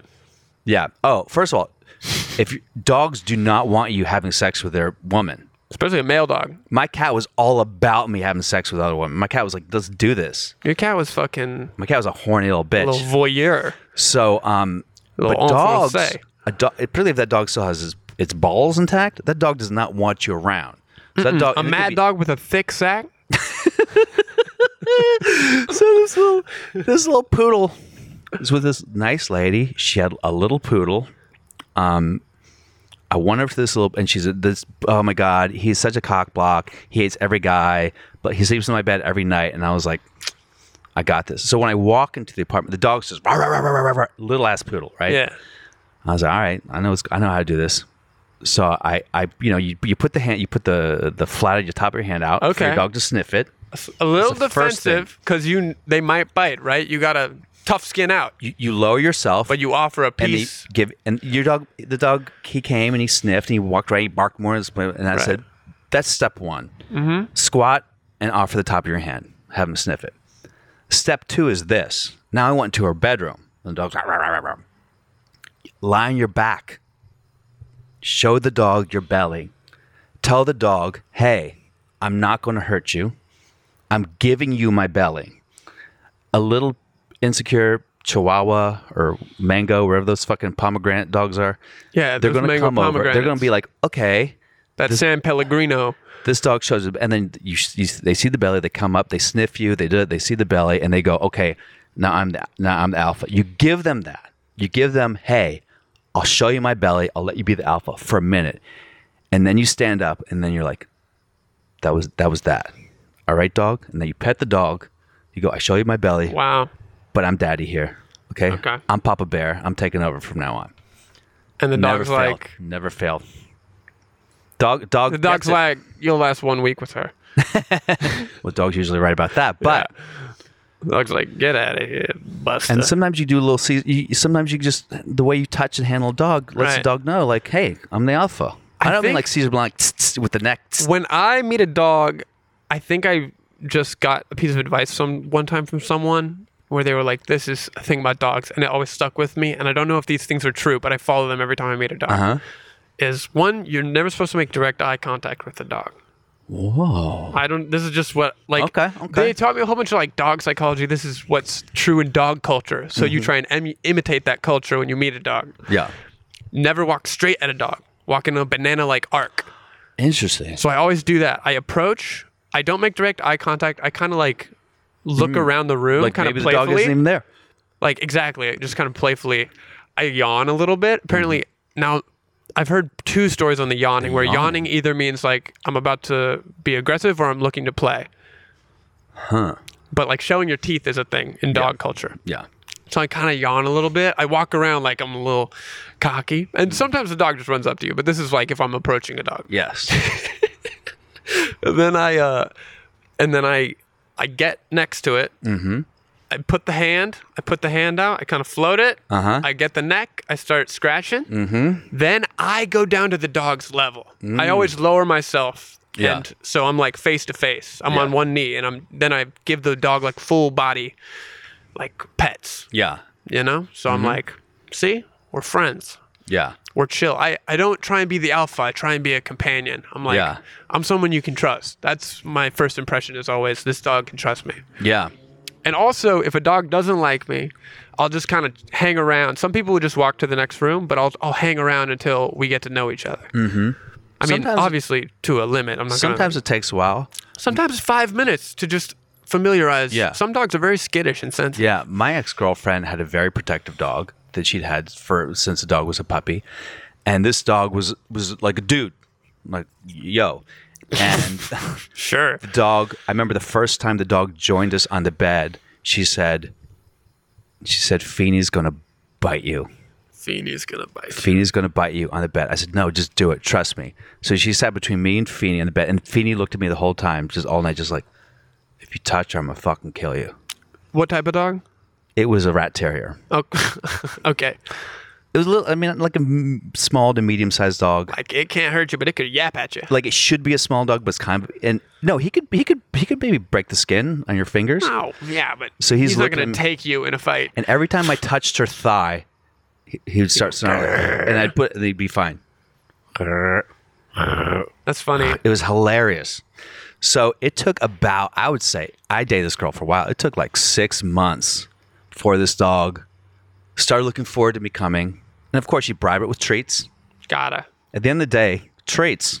If you're going to a girl's house who has a dog, And I think a lot treat. of girls, a lot of women would love to see you interact with the dog, to see can you be nurturing and can you make an extra effort for the dog. You Yeah. know what I mean? Like this is an extra step you have to take in front of them. It's almost a performance Yes. of this is me as a provider to the dog, or Yes. like I could befriend a dog. I Yes. can work my way into your life. and I remember when me and the girl with the dog, We call that a dog-dition. when we broke up, I remember thinking like, well, good luck, next guy having to win over her dog. 2, because you can't just win her over. You have to win over. There are many women out there. If you don't win over their pet, you're donezo. You're donezo. You're donezo Not a Ramo. chance. So it's There's very some girls important. with a bird. You ever tried to win over a bird? No. Yeah. I'm What do guessing you squawk cracker? at it? Give it a cracker? Ugh. Don't- Nightmare. Doesn't Paulie Ollie want a cracker? Anyway, it's so stupid. So And then the bird looks at you like, really? Bird stereotypes? That's all you know about us? The Polly Cracker and bit? the cool thing Next, is, cool thing Shirley. is a lot of women have cats. Yeah. Yo, I'm a cat guy. I fucks with cats. Cats are easy to win over because you don't really even have to. They're just going to be around. Yeah. Cats Like, would just I'm be not- like, Some cats will walk up and be like, all right, give me a few pets for good measure. Yeah. But most cats will just be like, all right, yeah. You don't show do your your thing, belly to Kathy. a cat. I'll be back when he leaves. Yeah, cats Okay? are more intuitive. Make sure the bowl is full. are like women. Dogs are like men. Anyway. I don't know. Yeah, who knows? That's stupid. Whatever. So, yeah. We've been going for a while. All right, man. Well, how do we want to wrap this up? So I've been trying Granddaddy Purple for the Okay. sexuals, All right. Bubblegum Kush. But who I want to sponsor the podcast is Vanilla Scented Cavi J. Now, here's another thing. Vanilla scented Vanilla. Cavi Here's why J. vanilla. Vanilla is an aphrodisiac. Is that true? Yes, it is true. Wow. And it is a very sensual aroma. And it's like in Tantra, vanilla candle, vanilla essence of vanilla is always used. So weed with vanilla is a combination of those two. The smell, vanilla candles, guys, get some vanilla candles, get a vanilla coated wax joint, and just kiss the sky and find your lady. I think that I would recommend. I think vanilla is an unheralded, but you can Google it. Vanilla is very much considered an aphrodisiac and a sexual enhancement scent. I guess a lot of things over the years have been found out to be aphrodisiacs. Like what? Even Avocados? random stuff. Even like certain scents. Like some of these perfumes claim to have those properties. Yeah. Can you name anything specifically, or you're just talking out your fucking ass right now? Just talking out of my ass. Adrenaline, to get your life saved. Adrenaline is an aphrodisiac? I think so. I feel like you can't be pumping adrenaline and have a boner. I feel like they're at odds because adrenaline's like fight or I feel flight, like right? a ton of sexual encounters inspire adrenaline. Really? Or like, especially the first couple times, there's like an excitement. Yeah, You know? maybe. I don't think my boner works that way. Not like a fear adrenaline, but like it's like your brain reacts the same way. Mm-hmm. Like when you're in danger or when Yeah. because there's an anxiety and then it gets Yes. broken and now there's like a moment and there's an energy. I feel Yeah. like some of that is adrenaline. One time there was a porn star. I don't know if I should name her name. I won't name her name. A very famous porn star, though. Saw me at the Laugh Factory in Hollywood. And I crushed. Anyway, she afterwards, I got off stage and she saw me and she like pushed me against the lockers by the bathrooms over there in Hollywood. Wow. And she started making out with me. And I was- Really? my adrenaline was like through the roof. And then she was like, we're going back to your place. And I was like, I'm a guy, so we can't not give consent, apparently. So we go back to my place and she is, and my adrenaline, and she goes, she's like, yeah, man, let's fuck or whatever. And Tommy, I couldn't do it. Couldn't do it. Couldn't There's get it up? nothing. It wasn't like, it was like, come on, get up. It was like everything in my body was like, this isn't sexual to me. This is like pure, I'm on a roller coaster. I'm partly terrified. I'm And partly you were fresh off insecure. stage too. Fresh off that's stage. That's adrenaline every time you get on Adrenaline, stage. yeah. So everything about, and then here's this porn star who, I hate to admit, I had jerked off to her before ever meeting her. And here she is like in my bedroom, like, let's do this. And everything about my body was like nothing. It wasn't even like I even tried to get up. I was like, I was like, you know what? Interesting. I got to go to bed. I just talked to her in Dallas last week, man. And we joked about that. She's cool, man. Anyway, so yeah, I don't know, man. Adrenaline to me is like the opposite. I need to be chill. Like the more relaxed I am, my head, my face, my neck, my chest, my stomach, the more relaxed I am, the more I am like ready to go. So to me, it's like I think that is a better way of doing it. Maybe it's 'cause I'm I think old. you have better sex when you are in a relaxed state. I think But so. some people are weird. Some people are like trying to have sex in bathrooms and I mean, I you get know that. Like, I don't have that this urge. is a type of person. Yeah, I don't think that's Like weed let's go sex. have sex in the car in the Yeah. parkway or like I don't think that's weed sex. Like, no one gets stoned. Like, let's bone in this dive bar bathroom. totally. No, these are Let's booze. It's like $5 draft night. yeah. The Patriots won. Let's fucking have a wicked session in the bathroom. That was a dumb thing to say. Anyway, so All right. but yeah. So I don't have the need to do the outdoors. All that shit. It just doesn't like. No, I'd rather have my vanilla candle, The airplane bathroom. some red lights, a good joint, and low visibility. I don't know. I think we cracked the code, Tommy. What do you think? Sounds like it. I don't know. Sounds like If you guys have any questions or anything you want to comment about weed and sex and the combination of the two, please let us know. All right.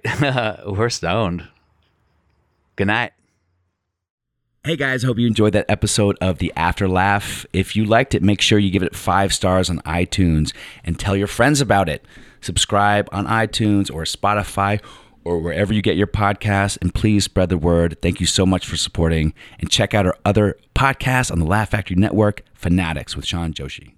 It's the after laugh, after laugh. Welcome to the after laugh, after laugh, after laugh. After laugh, man.